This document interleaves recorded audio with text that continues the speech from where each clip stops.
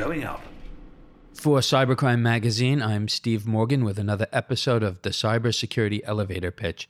Hey, Apple users, and I'm one of them, your iPhones, iPads, and Macs all have a free built-in password manager. The iCloud keychain remembers things so that you don't have to. It autofills your information, such as your Safari and app usernames and passwords, passkeys, credit card information, security codes, and Wi-Fi passwords on any device that you approve, seamlessly keeping your secure information updated across all devices. iCloud protects your information with end-to-end encryption, which provides the highest level of data security. Your data is protected with a key that's made from information unique to your device and combined with your device passcode, which only you know. No one else can access or read this data, either in transit or storage. To turn on iCloud Keychain, update your device to the latest iOS or iPad OS, or the latest version of Mac OS, and turn on two-factor authentication for your Apple ID. From there, the setup assistant will lead the way.